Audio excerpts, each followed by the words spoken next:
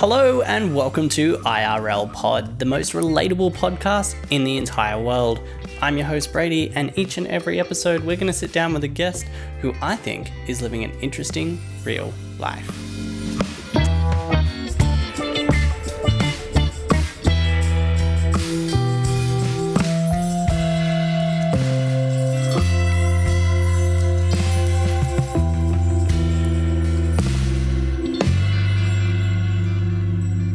All right, Jacob, you're here for our first episode. Yeah. Setting the bar quite high. Oh, I don't know about that. I think so. Yeah. Man of many hats coming in here. You drove a car very fast for a living. To save lives. I wasn't sure where you were going with that, but yeah. Yes, that is true. To save lives. Swam around a lot. You guided people on missions through the galaxy. Yep. You can speak with your hands. That's true.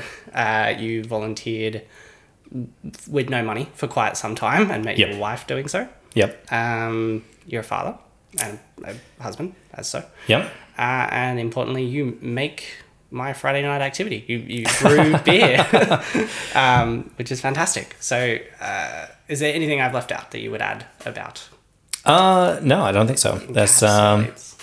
No, that seems all right. Oh, cool. All Yeah. right. So you're smashing the mic. Episode 1. Good job.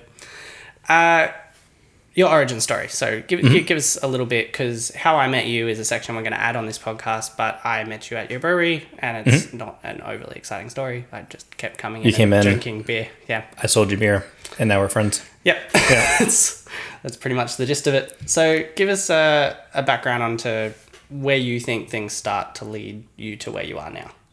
Oh, yeah. Well, so I was born... that must be it. All right. So I'm not... Thinking firstly, like radioactive spider start point, not everything before. Yeah. So, firstly, I'm not Canadian. I get that far too often. Born and raised Texan. It's funny. Actually, I get more than Canadian. Well, so almost always I'm misidentified as Canadian. But I'm guilty, by the way. Everyone is. It's okay. That's right. But actually, more than American, I actually get Irish as well. Yeah. Irish? Yeah, I get Irish more than American. So probably 95% of the time I'm Canadian, and about 4% of the time I'm Irish. Well, you're on the record here, so set it straight. I am from Texas. Yeah. That's born and raised, good and proper. I got the boots to prove it. Yeah. Definitely Texan. So that's where I grew up. Fort Worth is home for me, which is pretty close to Dallas. DFW is the airport that people typically fly into. So that's where I grew up. I got my introduction to brewing. I guess that's probably really where this all gets started. I met my friend or I guess in high school, my close friend was named Petey, Daniel Peterson, if you're listening. Fingers crossed. Yeah, he was a good guy. We had a little bit of a cool little gang going on back in high school. Yeah. Actual tattoos were that's a real done. thing. So yeah, real deal. Wow. Yeah, not me. No, I convinced Petey to get the tattoo. Bailed out. Oh no, I never intended to, but I was like, you should really do this. This is a good idea. That's a long story, but his original idea was to get this little eagle, this big, actually his plan was to get a big eagle over his shoulders, like holding a American flag. So he went in and he had about like $50 for the tattoo. And we went in and we're like, the ultimate freedom tattoo. Yeah, it was going to be pretty cool. And we went in and the guy was like, oh, look, man, for $50, I can like put like a Post-it note sized eagle in the middle of your back. And he was like, yeah, let's do it. And I was like, Petey, no, man, like you can't just like, it's freedom all the way or not at all. Yeah. Like, so I talked him out of that. And then we went with the OT was our gang, or Orange Tang. Orange Tang. Yeah. Our rival gang was Green Tea, and we kicked their asses. So you were definitely the badasses of high school. Yeah, for sure. Yeah. So, OT was kind of where my little gang of friends. But Petey got introduced to brewing. I think his dad got like a home brewing kit when it was like back in the days. This is back in like 2008 is when I started brewing. Is that like the equivalent of what, like we got like the Woolies Cooper thing? Yeah, it was like a cheap little thing. That you pretty much just put in a barrel and check on once a day. Yeah. So his dad got that for Christmas and didn't use it, and I think it was like 10 years old. And so Petey found it, and he figured his dad wouldn't notice it missing. So how old are you? Because this is, At this point, I'm probably 17. this is America, so drinking age is 21. Yeah. So he brewed up the beer in his dad's garage without his dad knowing, and it was like rancid. And so, but that's kind of where he got his interest in. So then he went out and got a brewing book. I think it's like the home brewing 101 or something like that. And an interesting story with that is that as you read through the book, the first couple of chapters are all about sanitation and kind of the principle of brewing rather than actual application. Good thing to get started on that. But as you go through, the first beer that comes up, so the first chapter is history, then sanitation, and then the third chapter is like, hey, don't do anything with this recipe. Just make this beer, and it's going to be a test of your sanitation practices, and then you can go on and kind of do other things. It's like super finicky. It can go wrong. Well, it's kind of a basic beer. Okay. Mainly, like, a lot of homebrewers go into the craft and then say, "Hey, I'm going to make a beer with maple syrup and like bacon, and it's going to be cool." And it's like, all right, great, but like if you don't have the basics down, it's hard to build on that. And so you brew that beer and it tastes awful, and then just like, well, was the problem the bacon, or was it that I didn't clean the bucket right? So the idea is like, just do this properly, simple, don't do anything strange, and then see how that goes, and then we can build off that foundation. Right. So you use the wrong bucket, and the person falls through the floor, like something. Breaking Bad situation. Yeah. So Petey brewed that beer. That recipe is called Goat Scrotum IPA, and so most brewers actually would say that was the first beer they brewed, because a lot of brewers start to learn brewing through that. And it tasted awful, as you can imagine, with a name like that. So, did you care at 17? Yeah, it was pretty bad. It was bad enough to care. Wow. Okay. So at that point, I was like, "Look, man, we got to do this better. I'm sure we can do this better than that." And that's kind of where I got introduced to the brewing with him. And so we went out. Well, I guess that kind of gets us into like the longer story of the brewery and things. But went in and brewed with him. And really got an interest for it, kind of a background or an interest in cooking. Cooking's really fun. How many backgrounds do you have? Because we ranted off a few. Yeah, well, at that time, I'm just a high schooler. Nothing cool. too fancy going on. Yeah, cool. Apart from being the leader of a gang. Yeah. So, I love this. So it's a gang, and you've already corrected me. One of the things you struggled with moving over here was that we call them bikie gangs. Oh yeah, that's a weird that's thing. Like quite funny to you. Bikie is a weird. So, but when you talk about this gang, it is actually the soft version high school situation. Yeah, we didn't actually kill anyone. Yeah, no, yeah, it's not the American what we get on Netflix. Not a proper gang. No. Yeah, maybe I should consider my audience here, but with rivals like green tea is somewhat. Well, so some of the things we would do, so we would go out to like Woolies, our version of Woolies, and get like trolleys, and then bring them and leave them in OT's yard or Green Tea's yard. So they couldn't, none of them had a truck, so they couldn't do anything about it. So they just like we could constantly collect trolleys, and they had to like push like way down the road to get them back. Your gang violence is just a minor inconvenience. That's exactly it. Yeah, one of my favorite ones that we did. There was a school in our neighborhood with me and Petey, and they had just collected all the leaves from like the whole soccer field, like this huge amount of like a semi truck of leaves in these plastic bags. So we're like, well, that seems awesome. So we picked all those bags up, put them in his ute, drove them to Green Tea's house, and then covered their yard in like probably like 2 meters of leaves, and then like left at night. And so they came out, they had like one little stick of a tree, and then like their whole yard is just it was pretty good. So those kinds of things. That was our OT times. Plenty of stories of that. But I love. Yeah. Was there more members of this gang? I need to know that before we move. Yeah, there was quite a few. Okay, there was quite a few. Yeah. Because I'm just imagining you and this one dude being like, we're a gang. Yeah, no, there was probably 6 or 7 of us. Okay. Yeah. Cool. So like clubhouse also. Yeah, we all had bumper stickers on all of our cars that indicated that we were a member of OT. Right. We had a handshake. A handshake? I can't show you. But it was good. Until you're hazed, you can't actually be hazed. Yeah, well, maybe we shouldn't say that word either. But until you're initiated, you can't. Yeah, it's a PC culture. You can't haze people into a high school gang. Yeah, that's fantastic. Yeah, so that's where I got my start in brewing. So that's your first interaction with creating beer. Yeah, kind of absolutely. Thing. Yeah, awesome. All right, so from there you grow up somewhat. You do quite a few different jobs. Yeah, so. OT and all that stuff and introduction to brewing was probably my senior year, late junior year, senior year of high school. So after high school, Actually, during that summer, I became a lifeguard, and that kind of opened my eyes to emergency medicine. Worked at a children's home over in Texas, and then realized, oh, damn, this is a pretty good job. So basically, the U.S. Our minimum wage is a lot lower than over here.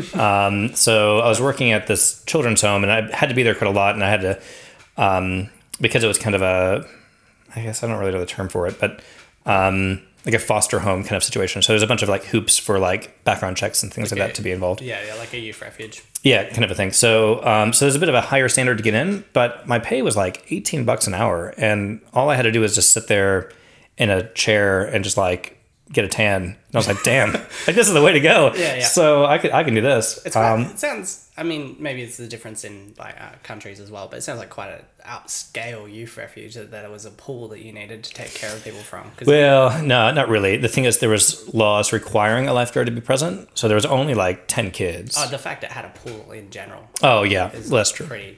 That's a bit different to us. Yeah, I guess that's true. We're kind of like the smallest house you'll find, and it's sort of hidden, is our sort of youth refuge situation. Okay.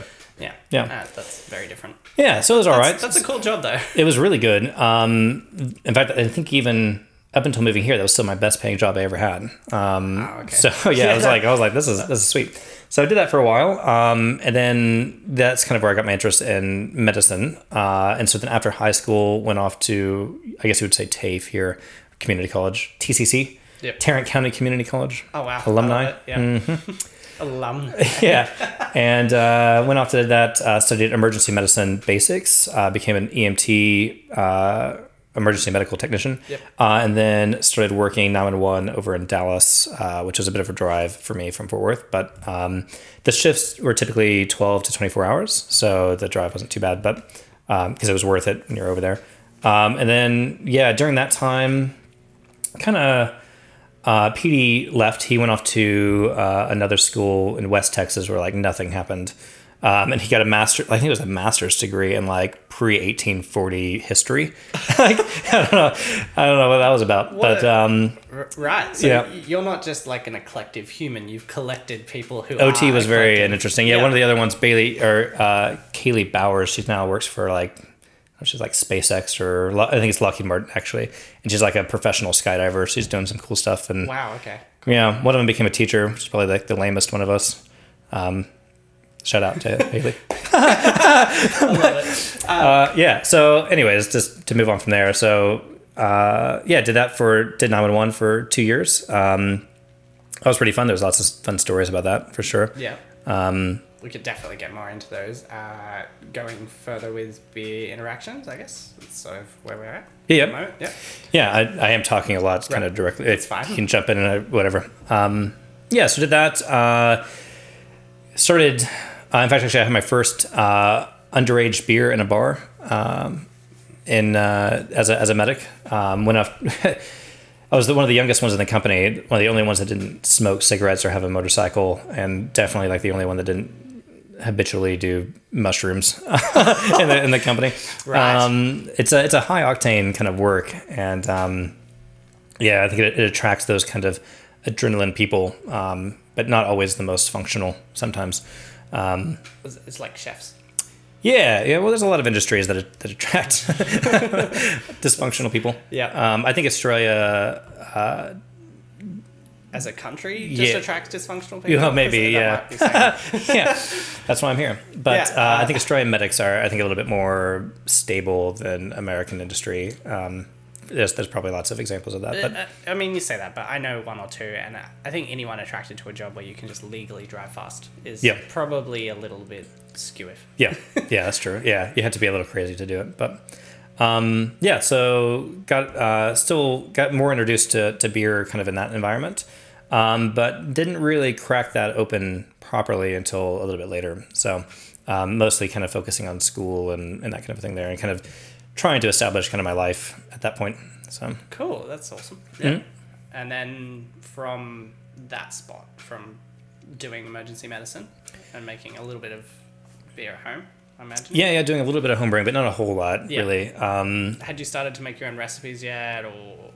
Well, actually, that very first beer that I brewed with PD was our first recipe that we wrote. So you. Yeah. So what actually happened? Rewind. PD did that goat scrotum. It was awful. And I was like, look, man, we got to do something better than that. So we went out on a drive. So Texans are great at everything except being humble. And so we thought we should probably make a beer that is hardcore Texan because that sounds great. Because you want everyone to know. Yeah. Yeah, we're pretty good at that. So so we went out to drive. We went on a drive actually to find inspiration for our first all Texan beer. And one of the things we came across was this Bodart tree. We call them horse apples, and I don't think you really have them here, but they're like these kind of starchy, big, citrus-looking fruits that are like really bready on the inside. Right. Is this the beginning of your tree? Yeah, not intentionally, but I guess kind of. Yeah, probably not. I don't think I've ever made that connection, but. Well, you're welcome. Yeah, all right. I will now charge thanks, man. A therapy cost for this. All right. So these Bodart trees, they make these things that we call them horse apples, and they'll sit on the tree and they'll ferment just kind of naturally. On the tree? Yeah, wow, yeah. Well, there's natural yeast and things like that. Yeah. And so the horses will often eat these horse apples, and they can get drunk on these horse apples. So you see a horse walking sideways in a field, and there's a horse apple tree or a Bodart tree there. It's such a world outside of Australia. Yeah, it's a little different. Yeah, our animals just kill us. Yeah, yeah, a drunk horse can kill you too. Yeah, that's probably true. Yeah. So we thought, we should make a horse apple cider. Like that'd be badass and Texan. So we took a few other notes on our drive and went home to make that horse apple cider. Google searched it because that's probably a good idea. It turns out they're poisonous.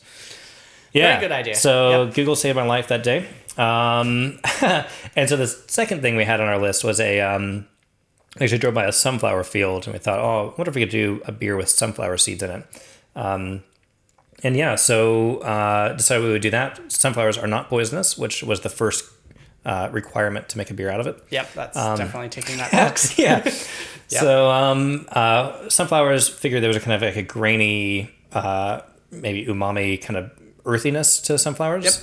So I thought that might be a good ingredient in something like a Belgian wit beer. So Belgian brewers, no rules in Belgium. You can do whatever the hell you want. Typically spice their beers up pretty well. So orange and coriander seed are a typical ingredient in Belgian wit beers. So we thought that would be the appropriate base. So we did that, added a bunch of sunflower seeds. At the time, we couldn't find enough, or we couldn't find any that weren't salted or flavored, like in the store. So we actually had to go to a pet food store and got like all the sunflower, sunflower seeds from like a. So that sanitary chapter has just been thrown out already. Yeah, well, that's pre-fermentation, so it's okay. Right. Okay. So that's pre-boil. So in the grain that you get wouldn't be very clean either. No, that's bad. So now we got a bunch of like parrot food, and that's what we actually made it with. Yeah, and it was funny because we were like two 17-year-olds in this pet store, and we're like, we just need to get some sunflower seeds without. So I kind of see. So this is your first birchwit. Yeah, it was. Yeah, so the recipe is basically not changed. The only thing we've done, I've had a little bit more orange, and I've scaled it up. But pretty much that exact recipe was written back in 2007. Wow. Yeah. That's awesome. Yeah. I'm 17 at this stage, so I'm doing bugger all. Yeah, so am I. I'm 17 as well. Yep. And you're creating beers that you now sell today. Yeah, I guess so. Yeah. That's quite exciting. Yeah. That's awesome. All right. Yeah. Cool. So you guys make the first beer there. Yep. You go on to get into medicine, and you make it a little bit at home, but not heaps. Yep. And then from there, you step over to... So 2 years of emergency medicine was pretty fun, but really kind of felt challenged to do more with those skills. It was kind of this opening up my eyes to kind of, I guess I'd always had kind of a drive for, I guess, humanitarian stuff and interest in kind of the adventure and learning and having new experiences. That's kind of thing that's kind of marred my life. So what brought me across the Pacific was actually to move over to Townsville. Came over early 2011.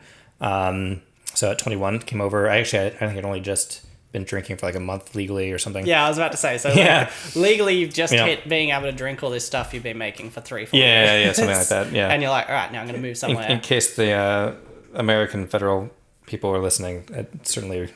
If you're in Australia... everything's okay. We won't worry about it. I don't know. I'm sure there's worse things that have been said on a podcast. Yeah, definitely. I don't know what the average starting drinking age in Australia is, but I think...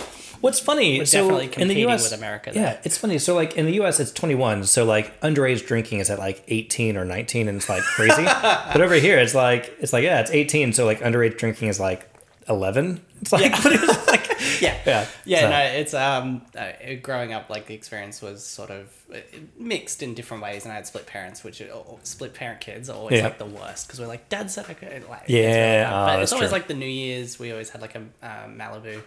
Oh yeah. Yeah, don't know why that was just a thing, and then just normal drinking just sort of seeped its way into Yeah, and here we are. Weekends. Yeah, like high school. Yeah. I don't know, and too many parties where we're just like holding it behind our backs and the parents are pretending they don't know that that's what we're doing. We suddenly look like formal waiters. Yeah. Just real upright, and we're like, oh yeah, it's good having a party without drinking. You're right, Mum and Dad. That's very different. Yeah. Cool. So you come over to Townsville. Yeah, so up Townsville, up in Queensland, and there I spent about 3 months transitioning my emergency medicine skills into more primary healthcare skills, and working more closely with like Indigenous kind of primary kind of issues. That's interesting. I didn't know that.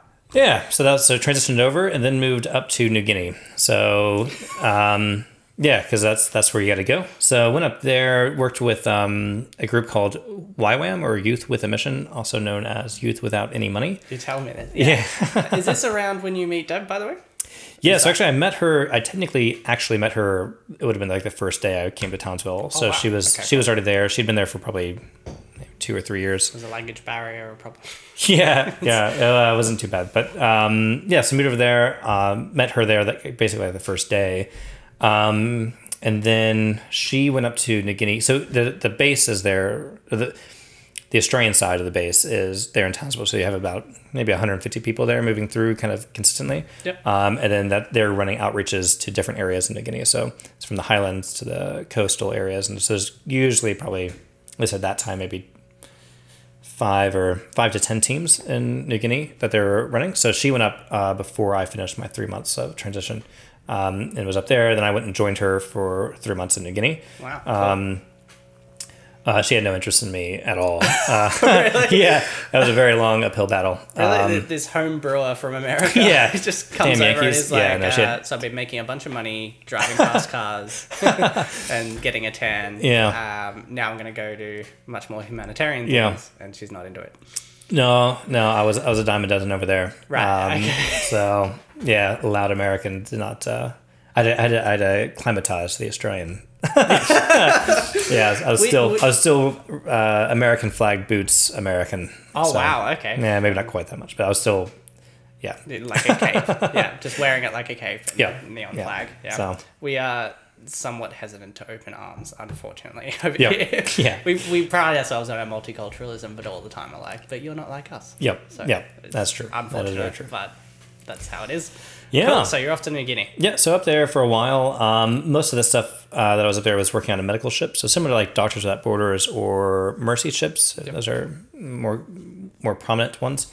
Basically, the idea is you go up on the ship. You go up to, most of our work is actually up the Fly River, which is in the Western Province. Really, really, really remote areas. There were villages we went to where the first white people that anyone had seen. So we're really out there. But it's amazing that like you can go to these places and you have to, most of the time when we're up there, you have to send a smaller boat up in front of the ship to even do depth sounds because like no one's been there, so no one has any idea where we're at or even the depth of the water there. So really remote. You get off the ship, you go and do some primary health care, a lot of really basic stuff to be honest. Like you don't need to be you're not going to save anyone's life being a heart surgeon there. Like anyone who has heart issues has long passed. So most of the issues there are like wound dressing, malaria treatments, like really basic stuff. And you can actually do quite a lot without a whole lot of knowledge, to be honest. So you go into a village, you tell them, hey, wash your hands in boiling water. You've saved 1,000 people's lives. Wow. Just something really basic like that. I think that's good information though, like for people to have who are maybe intimidated about going into these worlds. Who want to do that humanitarian work and then finding out. Yeah. You need this massive qualification. It's like, well, no, just go tell people to wash their hands. Yeah, it's amazing the like approachableness. Yeah, the approachableness, but also like just the simple knowledge that we have growing up in a Western society that like we understand germs. Like most Australians will know that like don't eat raw chicken, but like if you were never told that, you'd have no idea. That's entirely fair. Yeah, and so like these areas that haven't been exposed to science or medicine or in any way, like even the scientific process of like all of those things like are really basic here, but like huge steps ahead in places that don't have that. That's crazy to see. I imagine. Yeah. Would you like to have a bit? Yeah, man. Since Yeah, we're I was doing the just saying. Yeah. Yeah. Nice big noise. All right.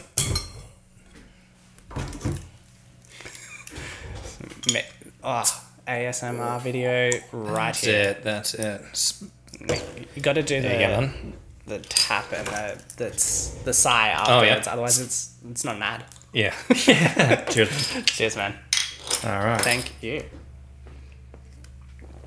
So this is why I started a podcast. It's just to just enjoy some beers. just to enjoy some beers. That's it. Yeah, that's a good choice. Hopefully we can. That's why I started a brewery as well. So That's cool. All right. So Yeah. you're in New Guinea. You're saving lives by telling people to wash hands. Mm-hmm. Are you brewing any beer there? no, So I imagine that presents some barriers. Yeah, so different, as you would imagine, different cultures around the world have different relationships with alcohol. Mm-hmm. So New Guinea, they would do some brewing with like coconut milk and stuff in like their huts. Oh wow. Yeah, probably really dangerous and not a good thing. Yeah, that's more. Yeah, no. I can't imagine that was any good. But also, there's a brewery up there called SP South Pacific. That's like the New Guinea beer, and basically,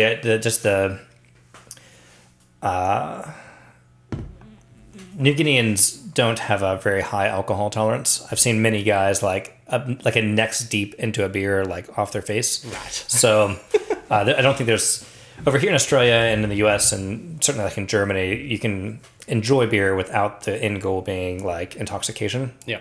That's not the case in New Guinea. Firstly, SP you'd only drink if you're trying to get drunk. And that's really your only option. So there's not like sitting down and enjoying a beer the same way. That's so a shame.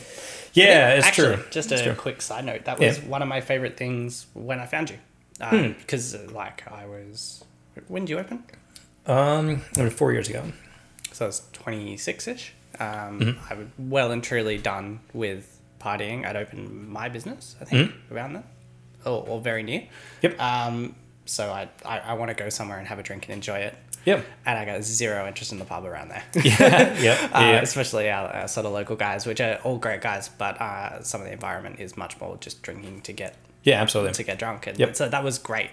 You were my introduction to craft beer and somewhere to go that isn't home where you can just enjoy drinks, which is really, really cool. And that was the environment you've still got today. Yeah. Which is That's what really, really, really cool. Yeah. So up there, I wouldn't really do much brewing and certainly wouldn't drink in public because like the association is like, it's like, you're not, there's no way that anyone ever enjoys a beer. It's not typically, it's looked down upon if the medic is the one drinking. It's kind of like inviting someone over to your house and it's for some heroin or something. 11:30 and we're having some Yeah, that is certainly happening.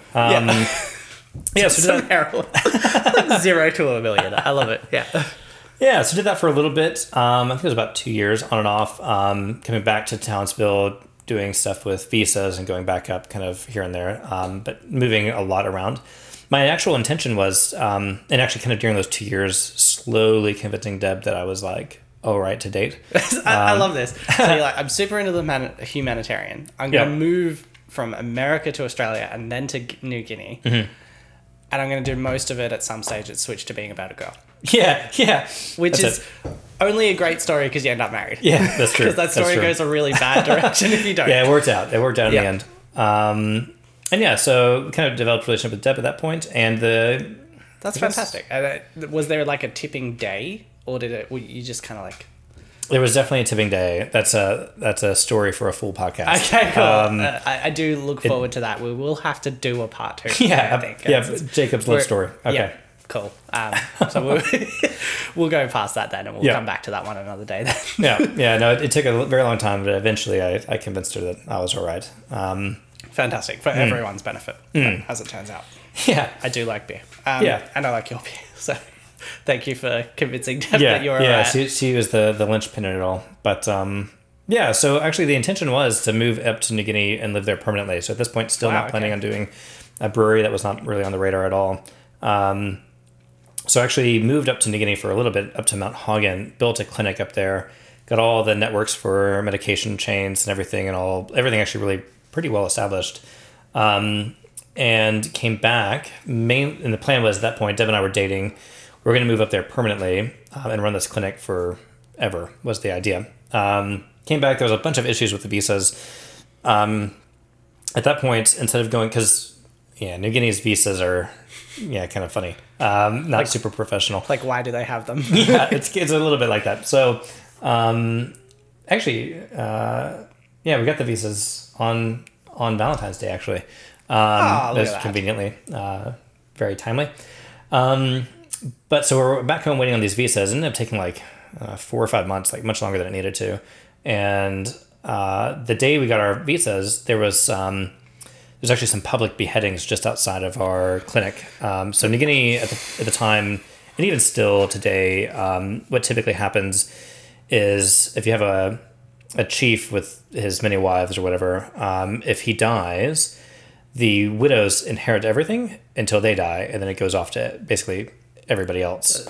So there's a big incentive to knock off that ex-wife or the widow of any well-established. I feel awful for just smiling and laughing about that. Well, that's crazy, yeah. So, very well phrased. So there's in New Guinea, especially at the time, it was a federal defense that you could use to say if you murdered someone, but you could convince the jury that the person was a witch, your murder could be justified. Right. In the High Court of New Guinea, as of. So around here, your scale of I want to live here forever is starting to tip a little bit. Yeah, well, we kind of knew that was the case. Like, I mean, that's we're there trying to fix that. So you weren't completely ignorant to it, but no, certainly. I've seen plenty of it. Decapitated out the front. Yeah, that was a little close to home. But we probably still would have gone back because it's not going to change unless somebody goes over there, really. So that's true. But with that, the organization that we're working with in New Guinea went through there was just a bunch of turmoil, like all kinds of factions and villages and tribes were all, like, there's a lot of turmoil. So even the organization that we're going to be working with, that was pretty disrupted. So there was it's one thing to be there with a safe house, but it's another thing to be in a bad place without a safe house. And so that's kind of what happened. So at that point, we decided we're going to wait on New Guinea, just for primarily the organization that we're working with to kind of restabilize. And so we were looking at other places. And at that point, we moved over to Juarez, Mexico, because that certainly can't be more dangerous than New Guinea. Yeah, sure. So we went over to Juarez, and that's probably where I started getting an interest back into beer. New Guinea, there's no sterile environments anywhere, not even in the medical wards. So. Or the ability to really brew or publicly drink. So moved over to Juarez, worked at an orphanage there. I actually really, really enjoyed that. It was a great, really good building experience for me. Deb, it was a little bit harder. You guys don't have many Mexicans here. No. Especially, is Deb from Townsville? No, Deb's from Hornsby or Thornley. Hornsby, yeah. Cool. Yeah, we're not... Yeah, that's one... Yeah, this far south, you'd think there'd be some Mexicans, but yeah. I think that ocean kind of... Yeah. Like, walls are fine, but oceans are a challenge. We should move on from this subject. Yeah. So in Texas, Mexican culture is quite prolific, and Spanish is pretty secondhand. Do you speak Spanish? Not well enough to say that I speak Spanish. Right, cool. But just add another thing to the repertoire. Yeah. Probably as much as I speak sign language now at this point, but or sign language. But so the culture was not too different from what Texas culture is. So I felt quite comfortable there. Deb found it kind of hard. It's not knowing, like, I think she didn't even know what a taco was, like, kind of a thing. Like, she really, so you know what a taco was, but the Spanish was so minimal that, like, I think, hola was, like, too much. Okay. So, like, really out there. Unfortunately for Australians, something like Looney Tunes, like Speedy Gonzales, might unfortunately be their grasp. Andale. On Spanish culture. Yeah. So, I'm sure I'd struggle going to, like, Russia or something where everything is in a different, totally new. But, so that for a little bit, still waiting on New Guinea. Visas ran out there, so then we came back to Australia, moved up to Darwin to do some volunteer work with Indigenous youth up in the Katherine. did that for a bit. Ran some youth sporting stuff and that kind of a thing. And that was pretty good, but still waiting. At that point, we're still intending to go to New Guinea, so we're kind of just spinning our wheels, waiting for that to kind of settle. I like that your version of spinning your wheels is still doing humanitarian work. Like you're still running around adding to the world as opposed to just like making a bunch. Because like in Australia, we have the concept. I don't know if this is an American thing as well. Probably is, of like a gap year. Oh so yeah, like, yeah. You've done all these years for work of school, and then before you're going to uni, before you're going out into the world to get a career, you just bugger around in a country. Yeah. Usually most people just end up backpacking somewhere and drinking too much. Yeah. Your version of gapping your time is to just like add good things to the world, which is just like... I'll make up for it later. I won't make a bunch of money and chill out for a while. I'm going to do nice things and provide sporting goods for something. I don't know. But yeah, it was a good time there.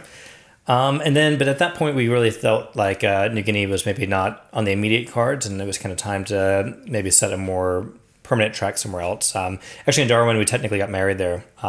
Certainly not for visa purposes, but yes, technically for visa purposes. So we got married technically there, which is also a funny story. But that's the second wedding I have heard about in that regard. Oh, yeah? I attended one at your brewery. Oh yeah, that's right. For similar purposes. Yeah, very similar actually. Yeah. It was visa weddings, not as not as nasty as the portrayal. The real deal. Yeah. So I got a Darwin Northern Territory marriage certificate. Oh, nice. And your tattoo wedding ring. Yeah. So that's something we share in common. Is super cool. Hand tattoos and how much they don't do what they're supposed to do as a tattoo. Yeah. And how much they probably hurt. I don't know about your finger, but the palm of my hand was I think that was probably much worse. The finger was actually not that big of a deal at all. Right. It's funny, when I went to get it in, I was talking to the tattoo guy. It was my one and only tattoo. And the guy was like, "Oh, look, you really shouldn't get your first one on your hand. Why don't you just get some responsible of him." Yeah. He was trying to talk me out of it. He's like, "Why don't you just get like a ring on your like shoulder?"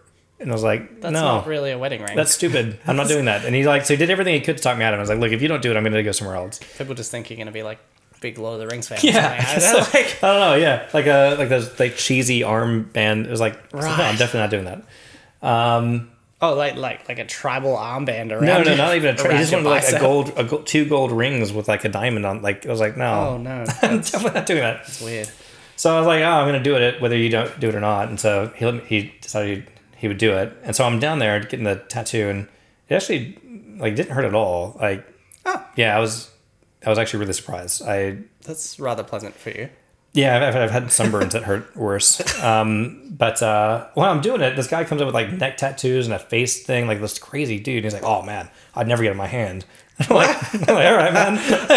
I actually have just a bit of the story of when I did get my hand done was it was quite funny because I'd had bits of my legs, my ribs were the first one, back of my neck. Yep. They're all right. Like there's some ribs were a bit fun. I'm getting my hand done, and she's like digging it in. Yeah, I got like quite a few calluses and stuff. Yep. Years skating and stuff. And she's just like burying it.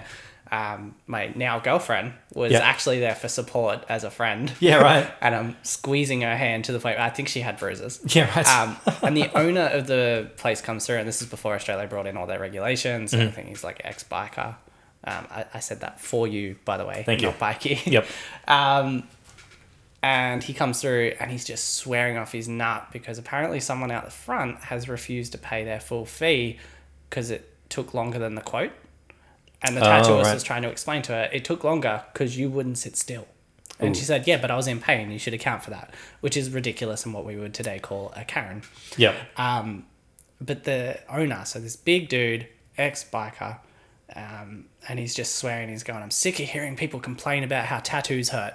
Yeah. And I'm there in this excruciating, just like my hand is bleeding. Yeah. I'm like, sucks when people do that. He's like, tattoos hurt. You should know what you're in for. I'm like, Yeah. Yeah. That was quite fun. So yeah, you get the tattoo. You're in Darwin. Yeah, I actually got the tattoo a little bit later than that. I started out with an actual ring. You had a real ring. I did. It was like a $20 like little thing, but for the ceremony purposes. That's lovely. I love that you then moved to the tattoo. Was the tattoo a work decision? No, my entire life I'd always intended to get a tattooed wedding ring. That's a bit cute. Yeah, romantic. Yeah, I like the idea of that. That's cool. Yeah, the romantic. Yeah. You don't get a lot of that romanticized view on marriage, especially from men. So that's, I love that. Yeah, but it might be part of your religious beliefs as well. Yeah. I suppose. So yeah. Yeah, no, I think that's typically it's a permanent decision. I think there's far too often it's not that. But yeah, for me that and for Deb, that's something that we're committed to. Yeah, that's beautiful. I love that. All right, married in Darwin. Yep. Staying in the country, not being thrown out. Yeah. Well, yeah. Brewing some beer. Luckily enough. Did I brew in Darwin? I don't know if I actually brewed in Darwin. Some of those environments are they're alcohol free. They're dry. Yeah, that's true. I don't know if I think I did a lot of beer drinking in Darwin, but not a lot of brewing.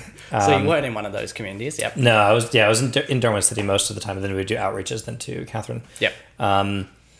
But I don't know if I remember. I may have. I have an idea that I may have, but I don't really remember. But cool. Then we at that point decided New Guinea was not going to be an immediate thing or foreseeable thing. So it was time to we got married. It was time to kind of maybe set up shop a little bit more permanent.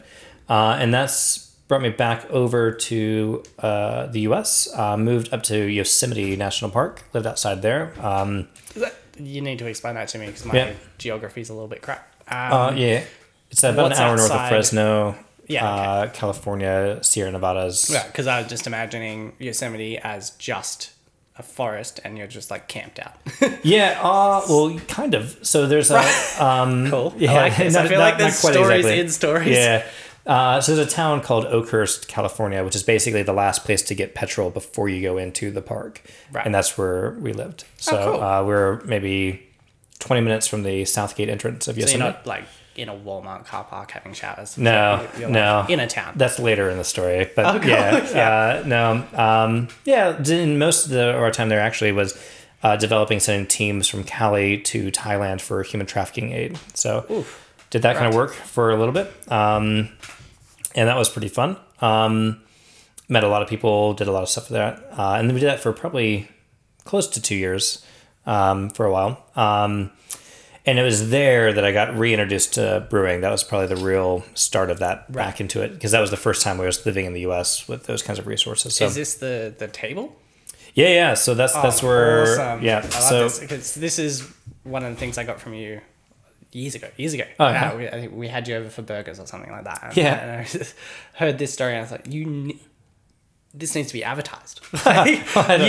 Years before I had a podcast, I was like, this is fantastic. Yeah. I love this story. I don't know if it's accurate of a story, but Sorry, I built it up. That's for like everybody to listen to now. The bar is already quite high. We're traveling around the world doing good for people, and I'm like, but this. Yeah. So we basically as doing all of that volunteer work, it's not paid, right? So everything that we do, we actually had to pay ourselves our way. So all the medicine that we're giving in New Guinea, we had to actually purchase ourselves all of that time. So not a whole lot of disposable income at all.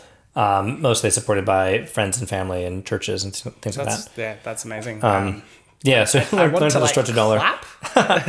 I think on behalf of everybody listening, that's fantastic, and thank you. Wow. Whoever that is, hopefully it's an audience those supporters, more than one. for sure. Yeah. Those guys rock. Currently, my network was actually a really wide net, so I had a lot of small supporters, and Deb had basically just one church really supported her, so we had a very different kind of support base. But so in California, we had a little house, and something I really loved doing is hosting people and having people over, hence the beer and the food kind of interest and things like that. Yep.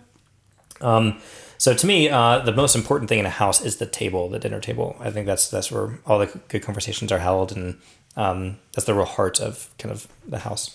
Don't look at my house too closely. It's a beautiful table. I've currently put the table in the lounge room for this podcast. Yeah, I was like, this is cool. Yeah. Cool. So, really wanted a nice big table to kind of invite the community over, and also all these people that were sending over to Thailand and things like that. So, wanted to get this table, but again, having no money, I was looking to try to build it myself. And I needed to find a way to get some like good solid timber slabs. In the town, there's this guy. His name is Eddie. Crazy dude. Like, crazy dude. Who knows what Eddie's up to now, but he might still be out there. Oakhurst, California, he would do these things. He would do sign writing. So what would happen is you get like these tourists that were coming through to Yosemite. They'd stop there, get their petrol, and there's this little shack. And what he would do is he'd take these little timber slabs and carve someone's name out of it and put some like trees on it, and then That's charge. quite cool. Yeah, way cool. And charge through the nose. Like, it was crazy the margins he was making on like this scrap wood from like the Bunnings around the road. He just like it was like It's it was not even from the no, it was like super crazy, like super shady. And he lived there in this little like he was a bizarre dude. He was a great friend of ours. And actually we had him over, like he became a good friend of ours. He had a little dog called Biker, and it was like I guess like a Chihuahua. One of those like ugly, like really ugly dogs. Yeah. Okay. But he would ride around his motorcycle with his chains hanging off and everything, and Biker would ride on his shoulder. And it was cool. What a dude. Yeah, he was a cool dude. So I went to him and I was like, hey man, I'm looking to find some timber slabs. Could you do that? And he's like, well, actually, why don't I make the table for you? And I was like, well, that's cool, but I've got like no money. And by no money, I mean like $20. There's no way like you're gonna be able to buy the hardware with what I can pay you. Yeah, that's the screws. Yeah. Yeah, barely. So he was like, oh, look, why don't you go see what you can do, and I'll write up a thing and a quote for this table.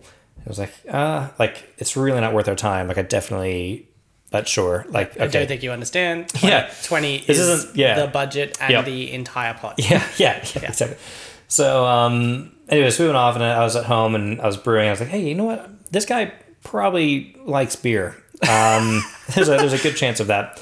What if? So I talked with Deb, and I'm like, "Oh, how about we do this?" This dude in his shack carving into trees. Yeah. What he really needs is alcohol. Yeah.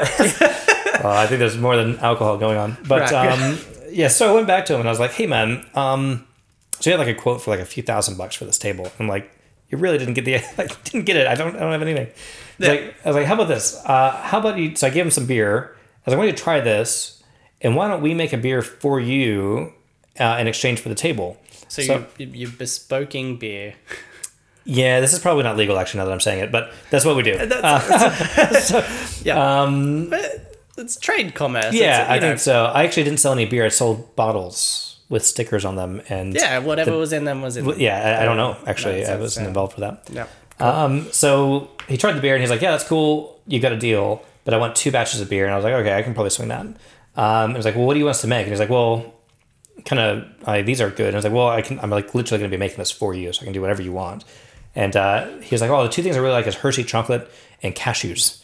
So make a cashew beer." And I was like, "Okay, cashew chocolate." Yeah. So I made a Hershey's one, a coconut and chocolate one for him, and a cashew nut. Oh, so you separated. I just separated them out. That's a good idea. Actually, now that I think about it, I think the chocolate one actually had almonds in it as well. There's almonds, coconut, and chocolate in the dark one, and then the cashew. Kind of want to have a taste of that now. Yeah, it was cool. Yeah, that's cool. So did that, brewed those beers up. After this comes out, you have to do like a throwback beer. Throwback to Eddie. Like anniversary beer. Yeah. So what's his name? Just call it Eddie. Yeah, Eddie's Love Shack. Eddie's beer. And so we brewed that up, and one of the guys that we're living with was a graphic designer, Troy Ruff. He's pretty cool. He has a bunch of he's actually a movie director kind of thing, doing his own thing, and he was working with us in the same thing. So he actually designed all the labels. So we took a picture of his little shack and put it like nestled in some trees. It was like it was beautiful. That's awesome. Got the caps made up, so it had his name on the special caps. The whole thing. It was like 44 fast was his like slogan. I don't know what that was. This guy got like it was a good deal for a table in the end. You weren't just like, oh, here's like 12 beers. Yeah, no, we didn't screw him over. But it did take a very long time for the table to be made. It's that was the first introduction to like you get what you pay for situation. So the table ended up being very good, but it was like I think a year and a half later that we actually got it. It was like it's a very long process. So it's a year and a half later. I gotta know, and I might be jumping ahead here. What happened to the table? Ooh, it's a sore subject. It's still there. Oh no, it's still there in California. Yeah. Someone's eating at it right now. Just describe this table to me. It's like a beautiful big sequoia slab. It was cool. Very heavy. There's no way I was taking it anywhere. Couldn't put it on a plane. No overhead lock. No, not in Australia. No. You don't get timber like that into Australia. But yeah, beautiful table. So that's kind of where, and at that point, I realized that like this craft or this interest that I have could be monetized. Right. And so, yeah, that's when I started to really consider becoming a brewery and doing it more professionally.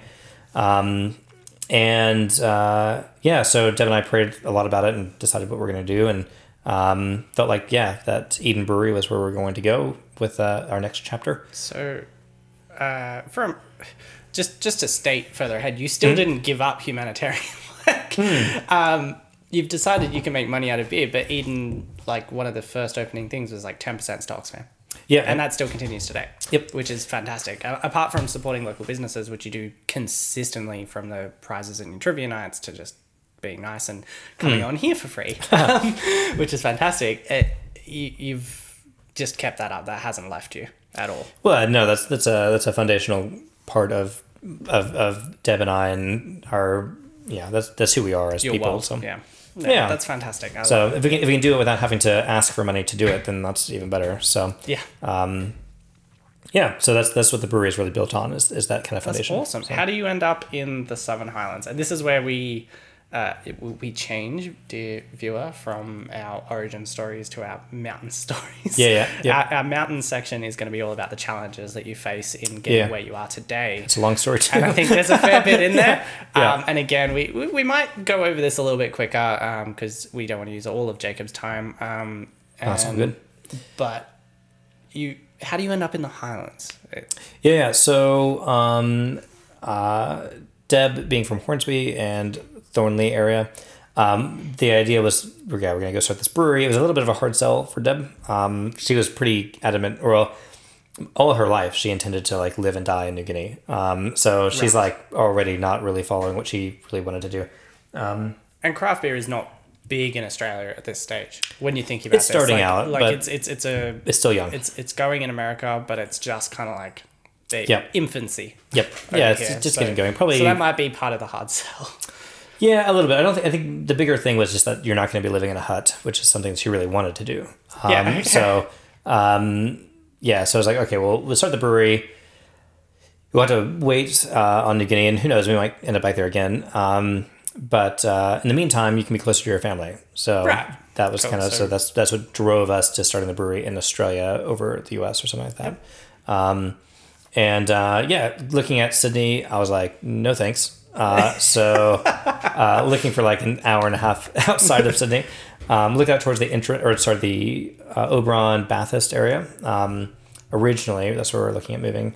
Went and did a walkthrough on a building, and the next day, another brewery signed the lease. So we're like, rough. Yeah, shout out to Badlands. And it was like, all right, cool. We're going to leave those guys there, and we're going to go off and do kind of our own thing. Somewhere else. So looked up to the entrance, Northern Beaches area. Nothing was really quite right, and came down here to the Highlands and like just fell in love with the Highlands. Seems like an area that actually draws a lot of expats and Northern Hemisphere people.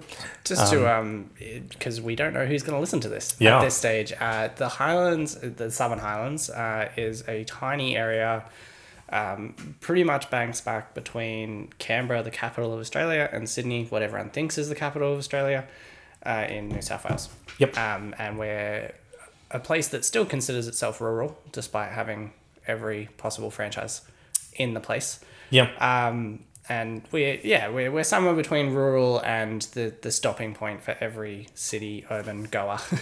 And we are expanding crazily fast. This is why part of why I'm doing this podcast, for the listeners' knowledge, is just that we're getting bigger. I think the newcomers should learn of the personalities shaping the place.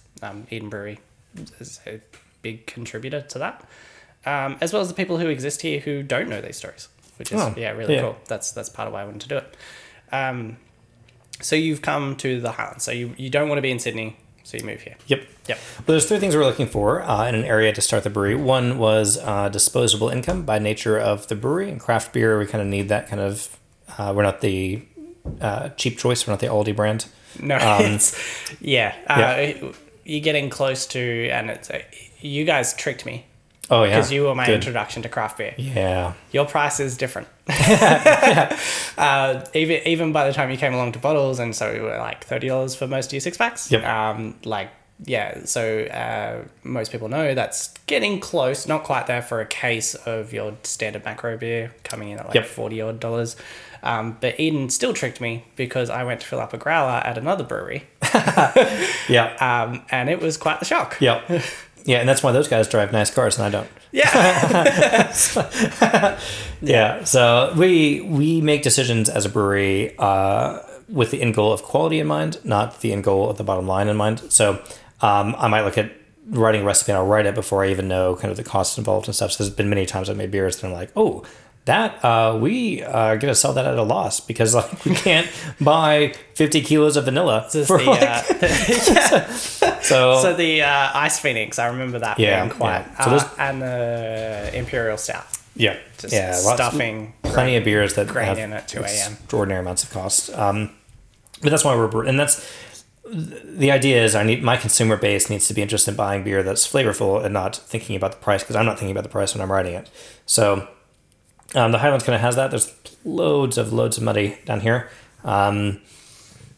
Lots of celebrities have houses and all of that. So there's plenty of disposable income in the Highlands. Also looking for an interest in paddock to plate. Every cafe in the area is happy to tell you that their tomatoes are grown locally. Yeah. We fit right into that kind of mold. Yeah, so it's really cool. That whole local support thing has just been so fun to be to go to and enjoy it. Yeah. Everything you do seems to support that, whether it's the ingredients in the beer or prizes and trivia nights I mentioned before. And giving me your time today is it's all good. Cool. Then the last thing we're looking for was an established alcohol culture, which Australia has in abundance.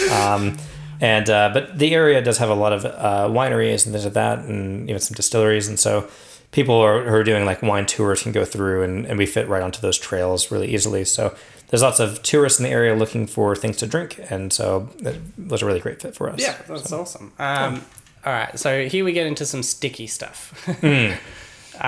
So you've got your idea, you've got your rough location. Yep. You find a venue. Yeah. Is that where we're going to start? Kind of. So it kind of began. So we decided that we're going to come to the Highlands. That's where we're going to go. And we're really amazed that there was no breweries here yet, to be honest. So went to the council. We spoke to a lot of other breweries in Sydney, to kind of like learn the process and stuff. And the brewing industry, as a side note, is an incredible industry to be in. All of us kind of see it as rising tides lifts all ships. So our goal is not to take or steal from any other brewery. Our goal is to steal from Lion Nathan. That's the guy I'm trying to kick his ass. And all of us are trying to do that too. So like Tui's like, we're out here for you. We're coming for you. But so I think you're winning. We're trying. He's pretty nervous. Most people I speak to now have been somewhat converted to craft beer. That's only I think it might be a generational thing actually. Yep. And there's a lot to be said about that as well. But so all the breweries were actually really, really open to us kind of starting up. And in fact, a lot of breweries even open up their entire books and so this is how much we make, this is our costing, this is what we're paying our staff. That's such a lovely environment. Yeah, it's pretty cool. Coming from the fitness industry, that's not... No, I'm sure most industries are that way. You go into a place and like, hey, can I see all of your tax records and all of your employee contracts and take a case of beer for free? Most breweries are like cool with that. And like, oh, wow, cool. So we knew from other breweries' experiences that our major hurdle was going to be with our local council. So we were... So you heard that from other brewers. It's a common thread. Who are not from the Southern Highlands dealing with this council. Yeah. And this is where we get into episode 1. I'm going to have controversy. Yeah. No, that's good. I don't have a kind word to say about them. Which is fine. Let's just shout out to the Winter Caribbean. Roll those dice and see where it lands me. Yeah. So basically at the beginning we said, all right, look, we don't want to get the council offside. We understand that the relationship needs to be really well managed. And so the first thing we did, we had a few ideas of locations that we had only really seen online. Like there were nowhere that were really, like we weren't serious enough about any place to actually do a walkthrough or contact the real estate or anything. Went to the council and said, hey, look, guys, we want to start a business in the Highlands and we don't want to have any issues with you guys. So we're looking for you to kind of lead us so that we don't step on each other's toes. The primary issue with councils and breweries is often zoning. So in this state, this is exactly what we're going to do. We're going to make beer and we're going to sell beer on site that we make. where do you want us to go and what zoning do you think we should be in so we can look at those things? So you've done preemptive, amazing amounts of steps to like create a good relationship as well. We're trying, yeah. And what you're trying to bring to the area is not like you're not starting like a heroin shop. Like you're trying to which is probably better margins, but yeah. Yeah, you're trying to do Less something taxes. that's only gonna add value to the area, bring something new. Yep. And you're trying to. Yeah. So the council at that point, they were actually like super. At that point, seemed really friendly. So we. Oh, they tricked you. Yeah, we're getting there. The plot twist. Okay. So we were like, hey, this is a place we're looking. It was actually in Mittagong. It's gone through like 10 different restaurants now. It's right there by. It doesn't really matter, but there's the little cafe thing that was there. Yep. And we said, hey, we're looking at doing this place. It's zoned as a restaurant, so we should be able to get our on-premise license and be able to sell beer. Like that should really not be an issue. And at that time, our business model was quite small scale, that we wouldn't actually wholesale or produce anything beyond what we're selling on our own taps. Oh, okay, cool. So the idea was mostly to really be a brew pub. So your margins are a lot better when you sell into glasses than when you sell kegs. So the way we had it structured was to do that. So we said, hey, this is what we're looking at, but we're not committed in any way. We've only just seen this online. Happy for you to kind of direct us where you want. And so the council, the reception staff, then sent me off to a planner, and they came back and they're like, hey, this is actually really cool, and thanks for asking us. We wish more businesses would talk to us before they sign leases.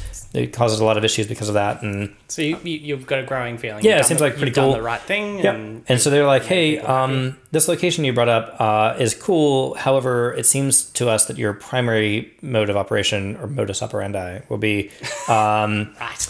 The Latin. Yeah. Primarily will be your production. So you really need to be in an industrial zoning rather than a business zoning, because the main operation is really production, not you can bar. argue that both ways. Yeah, and that's fine. You're It's cool. consuming things, but Totally sure, fine. Totally fair fine. enough. No worries at all. So it's all right, great. So we went off and found this location that we are in now, which is on Cavendish Street. It's kind of an industrial street, but as light industrial as you could probably find in the Highlands, I would think. It's kind of just on the edge, just on the cusp of what would be all of your motorcycle manufacturers and all of those things. So went there, went back to them and said, hey, we've taken your advice. We found a business or industrial zoned location, Industrial 2.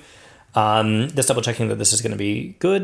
And they're like, yeah, that's great. That's exactly what we asked you to do. You're not going to have any issues. Thanks for talking to us. Let us know when your DA goes through. Cool. And just to not name names, but like definitely give some context here. So the place you've picked is across the road from a place that both mass and small produces pastries. So Yeah, I think you'd say Yumnut. Yumnut's cool. We like them. Okay. Yeah, that's so fine. like they're making food for people to eat. Yep. So you're there. You're up the road from a cafe.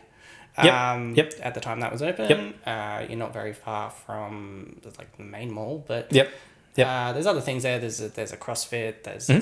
There's lots of different things going on that street. Yeah, that's true. But definitely you wouldn't think there'd be any issues with No, yeah. So producing and drinking. in fact, so we said, okay, we got the green light from the council. We'll go back. We'll actually do a proper walkthrough and really talk to the person.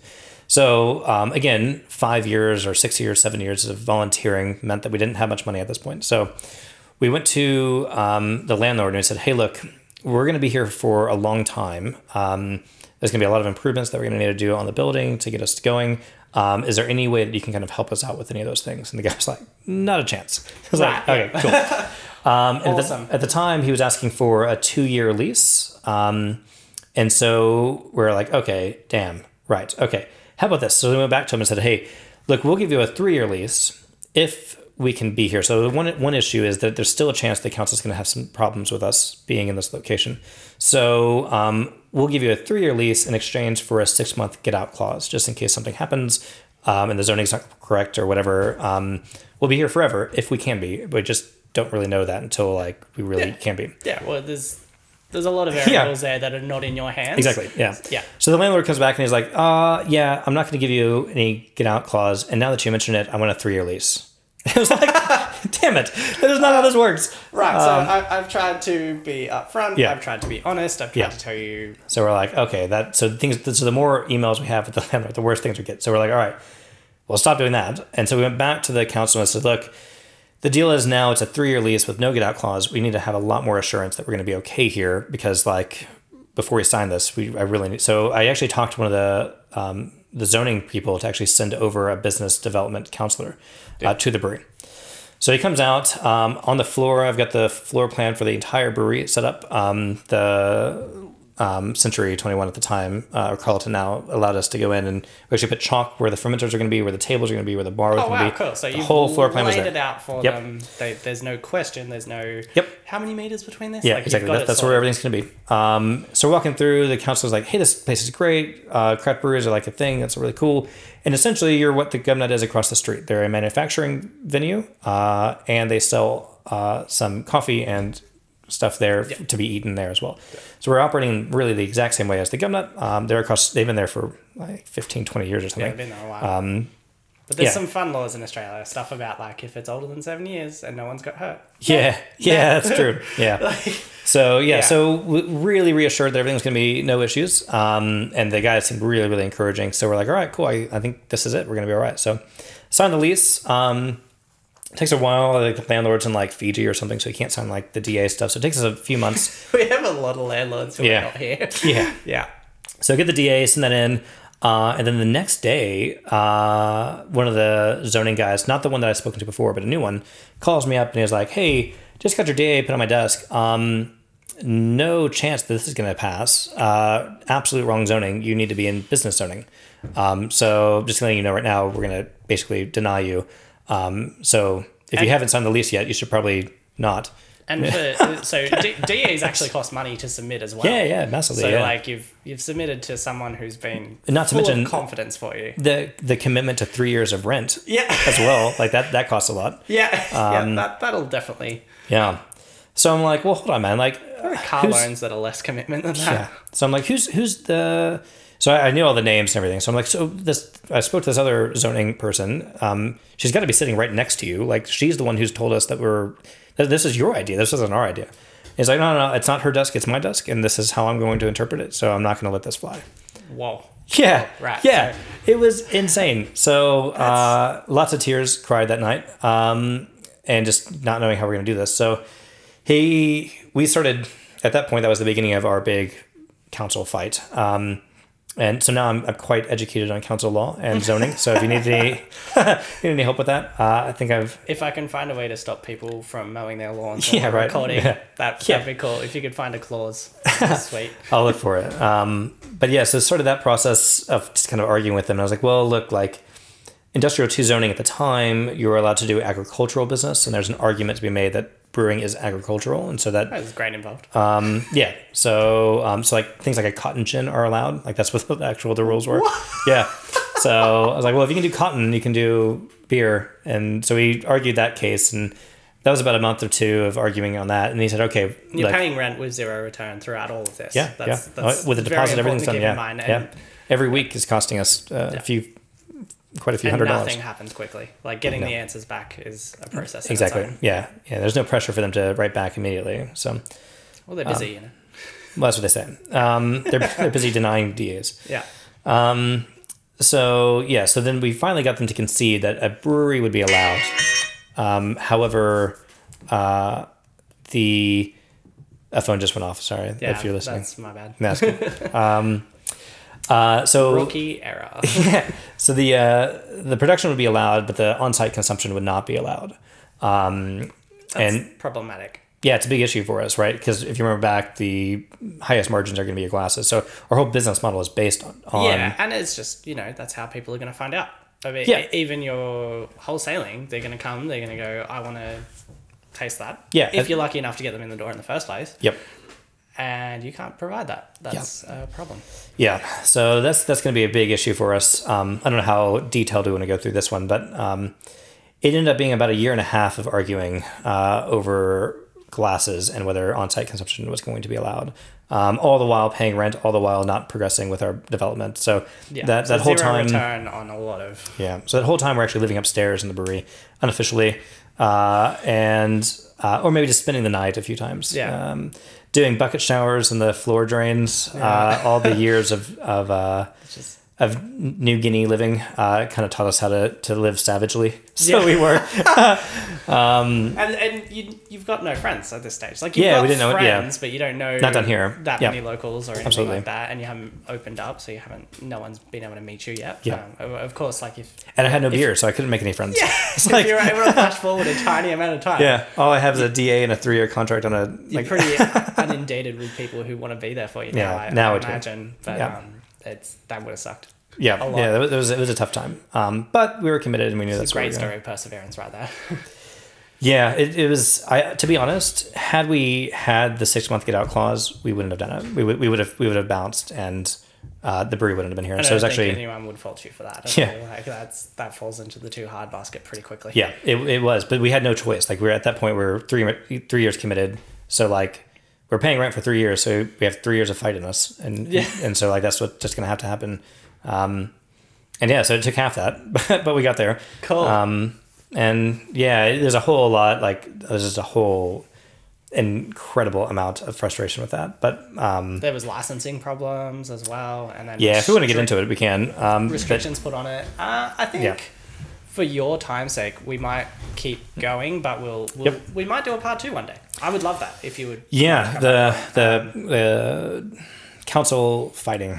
Yeah, we can definitely. I can spend a lot of time talking about that. We can get into that. We can get into your marriage, how that occurred, how you convinced Deb, how that turns the Yeah. tide to you living in Australia. Yeah, all the in a real tiny challenges little rural- of my life. Yeah. Yeah. Yeah, no. So I love this. So we're now how many years of Eden? So the brewery's been open. Actually, January 13th was our 4-year anniversary. Cool. Are we gonna sneak peek what the anniversary beer is? Yeah, it's funny. We so every year I think about doing the anniversary too late, and I have grandiose ideas, so they end up taking longer than they need to. So we never release our anniversary beer on our anniversary. Yeah. So to run people through, we've had the Ice Phoenix. Yep. Which is a method we could go into, but that was delicious and fun. Mm-hmm. I love that one. Then you had the chocolate. Yeah, the Fallen Phoenix. Yeah, Fallen yeah. Phoenix. So Yep. Phoenix is the flagship beer, pretty much. Yep. It's the most popular. And then last time we had the Fire Yeah, it was the Fire Phoenix. Phoenix. And Yep. cinnamony and stuff. It's really quite delicious. Yeah. Cool. So what have we thought now?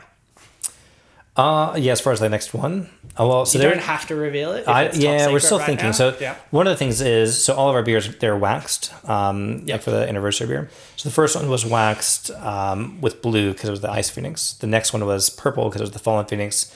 Nothing to do with Cadbury. And then the... No brain association. Yeah. Advertising. Yeah, and the Fire Phoenix seemed to be red, was a good choice for that. So unintentionally, we've gone through a color range here. Yeah. So we've gone from blue to purple to red. Yeah. So we're looking at doing the next one as an orange, then doing a yellow, and then green, and making the full circle Yeah, I like this all one. around Power the... Ranger beers. Yeah. Cool. Yeah, yeah, that's true. Yeah. Yeah.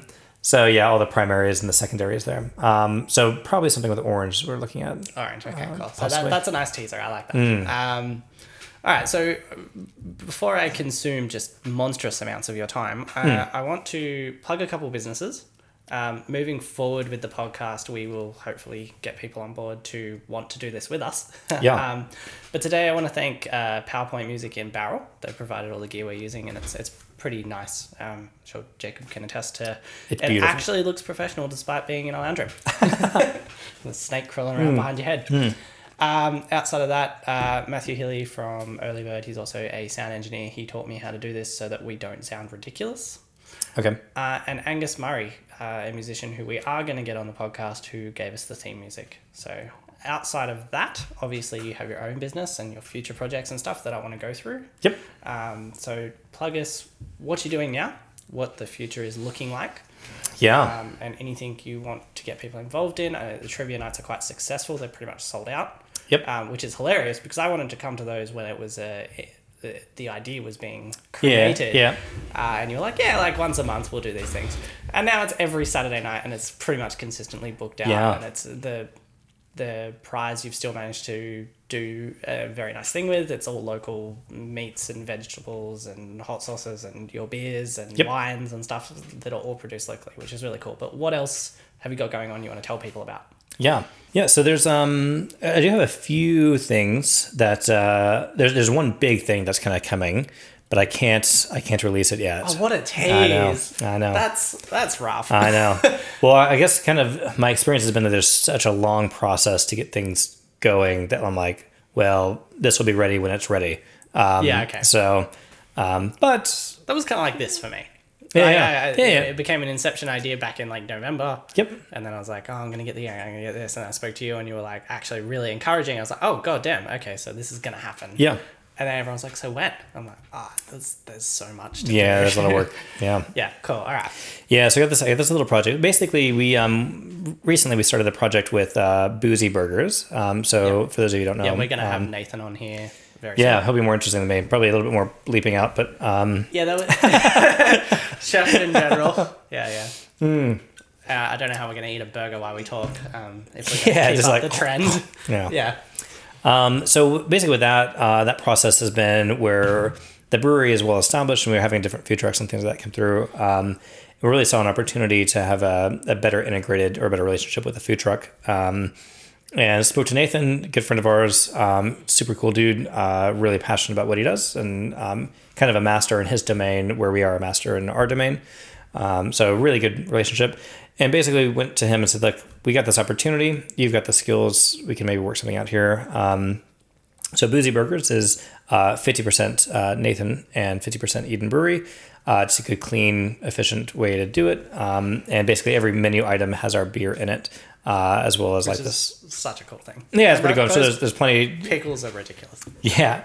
Click. You should link that next podcast to this one. I definitely will. Yeah. Nathan's coming on within the first few. Yeah, cool. So, yeah. So basically, that's shown me the opportunities of running multiple businesses and how they can kind of benefit. So the brewery's obviously benefited from having a food truck there, as well as given Nathan this whole his first business kind of thing. So yeah, it's good. So there's a whole new business plan. It's been registered. So if your fingers are it's registered, all of that stuff. So I'm just waiting for for the final pieces in the puzzle to get there. Can imagine your hesitancy, especially with like the bits we've heard, and we are going to iterate them more on the council and like the hiccups that can happen along the way. Exactly. It's not here till it's here. Yeah. And that's kind of what was our experience with the brewery. But the food truck was a pretty quick turnaround. Most of the groundwork had already been laid, and I think that the case will be for this one as well. So it shouldn't have to wait too long. Maybe by the time I come around next.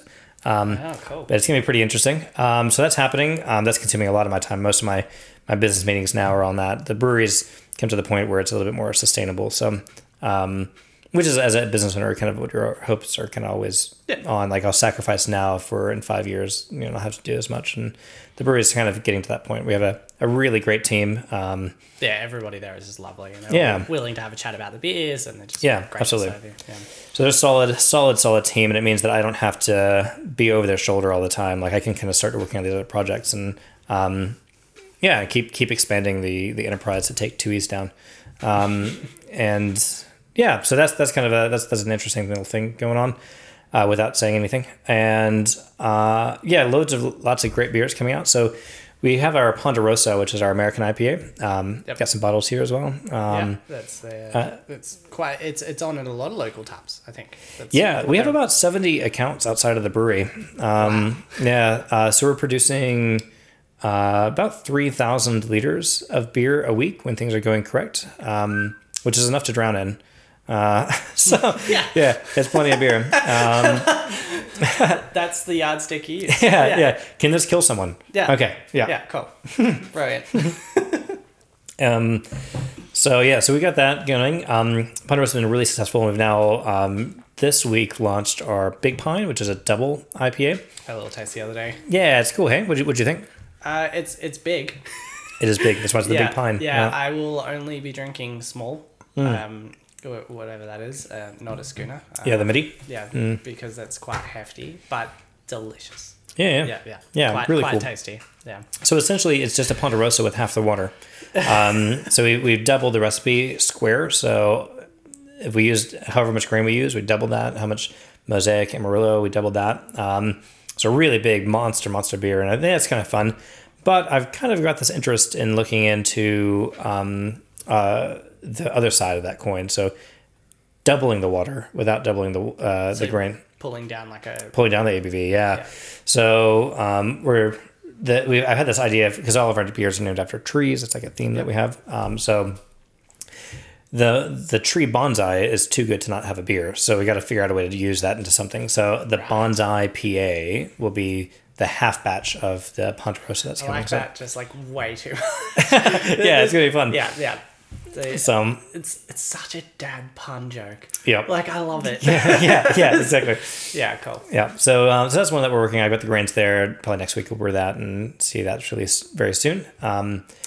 So the bonsai Ponderosa, or just the it'll just be the bonsai IPA. Bonsai IPA. Yeah, Cool. I love it. And yeah, I think we can actually get a lot of people really concerned about ABV or alcohol. It's You're kind of central in town there, so it is a driving distance. Yeah. It's look, RSA. It's always good to be responsible. Yeah. But I have also seen people just be ridiculous. Like I've had someone come in the other day and they were like, which beer should I have? I was like, well, what do you normally like to drink? And had that little conversation. I was like, well, why don't you just have a sip of this? And they're like, oh, no, I'm driving. I can't have a sip of this beer. And it's like, I think, okay, but that's a bit ridiculous. You came to a brewery. Yeah. So then I was like, well, I'll pour it and you can just smell it and that'll give you kind of a good idea of what you're getting yourself into. And he's like, no, I can't smell it. I can't even be around it. Yeah. And I was like, okay, guys. Australian law's pretty tight, but we're not like... Yeah, we're not... Yeah, so he refused to smell the beer, being concerned that he might be intoxicated. What was his intention? Don't really know what he was doing, but I see stories like that all the time. So in response to that, we're looking at making it really low gravity, really basically I'm shooting for around 1% on it, okay. like really low. So yeah, like what's the borderline for considered non-alcoholic? 0.5. So, yeah. But when you get to that range, you get to some other issues. So alcohol as a natural preservative, hops are also an antibiotic, antibacterial ingredient in beer. So you have a lot of safety nets a little bit more higher than that. But at 0.5, you start to be a little bit more vulnerable to infections. So typically you won't find any beers that are that low that aren't pasteurized. So they like sterilized inside the container. We don't have the ability to pasteurize, so we're not looking that low. Mass. Yeah, certainly not. Yeah, maybe like my little autoclave or something. But so looking at low, but not quite alcohol free. I could also imagine that selling alcohol free beers means not paying any excise. And I would assume that would probably draw some attention from the ATO. So, quite quickly. Yeah. Not that there's any reason to not have why is your interest. alcohol tax just like halved? Yeah. Not that I have anything to hide from the ATO, but yeah. Moving on. So that's one of the things.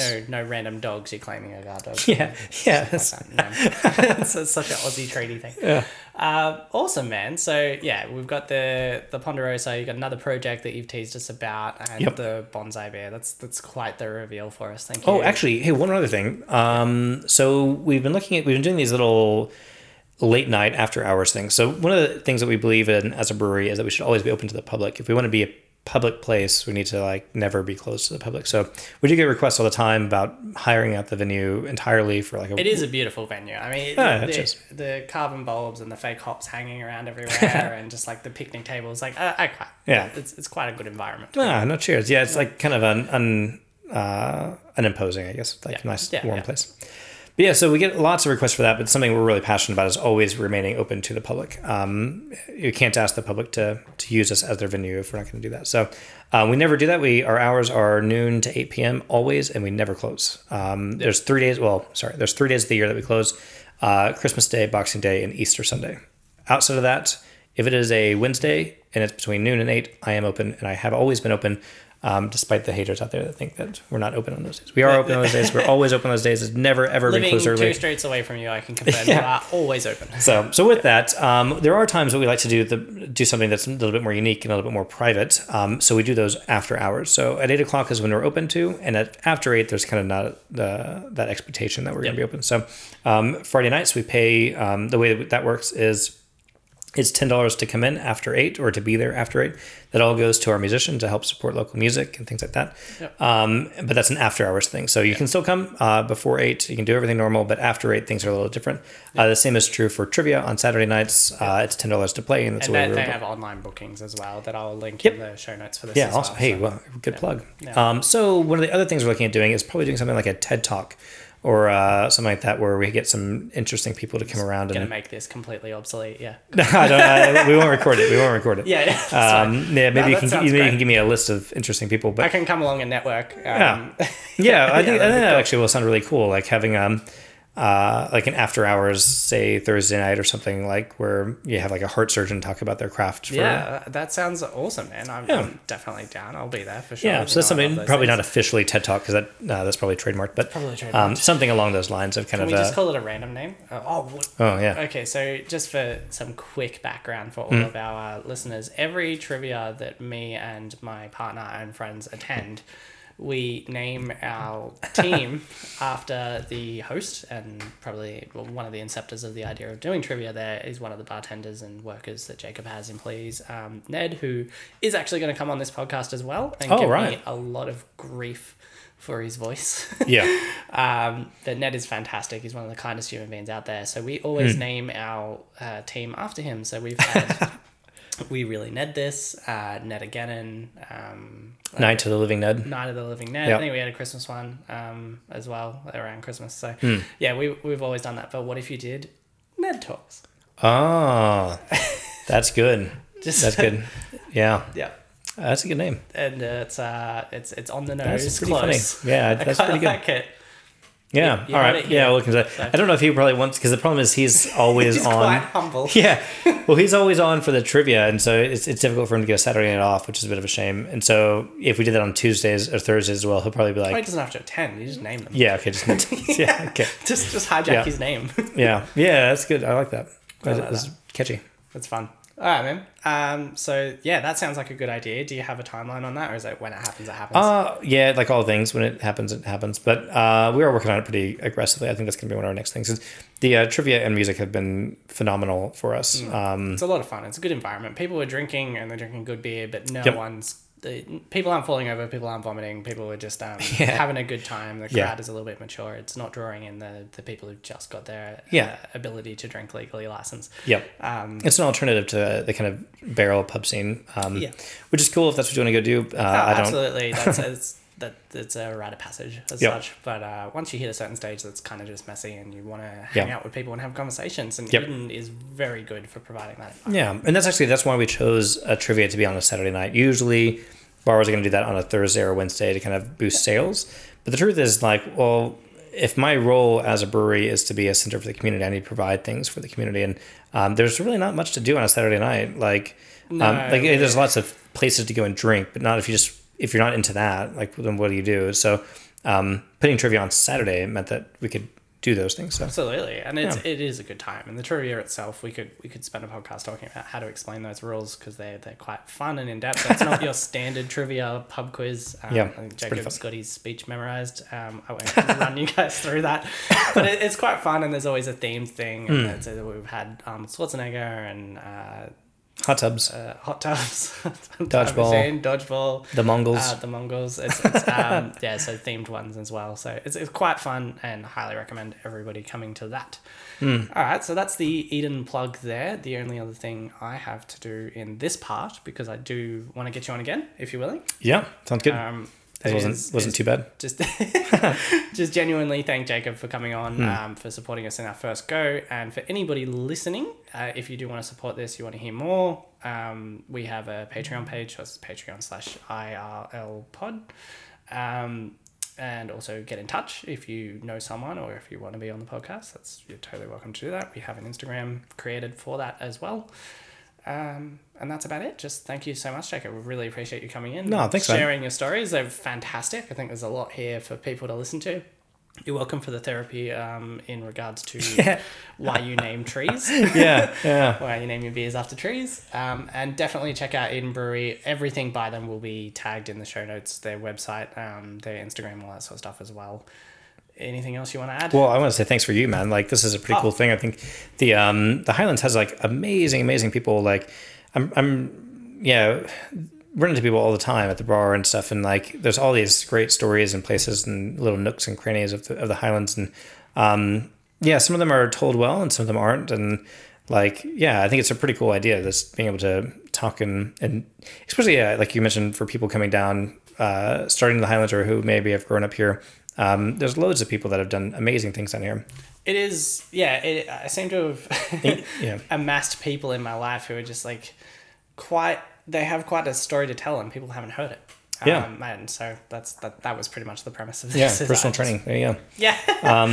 I just wanted to pull people in to just hear everything about them and how it started. I mean, your humanitarian work leading to brewing beer, like there's a story there for sure. And then what we've revealed in just this part 1 is quite an epic tale. Yeah. I think we could definitely fill a few comic books. We're going to have to create an IRL extended universe cinematic. Yeah, that'd be right. Yeah, which would be pretty cool. I don't know who would play me, but yeah, that sounds good. In the comments, who would? Yeah. Yeah, in the comics, who would play Jacob? They cannot be Canadian. Yeah, definitely not. Yeah. Well, thank you all for listening, and we will hear from you next time, Jacob. Cheers.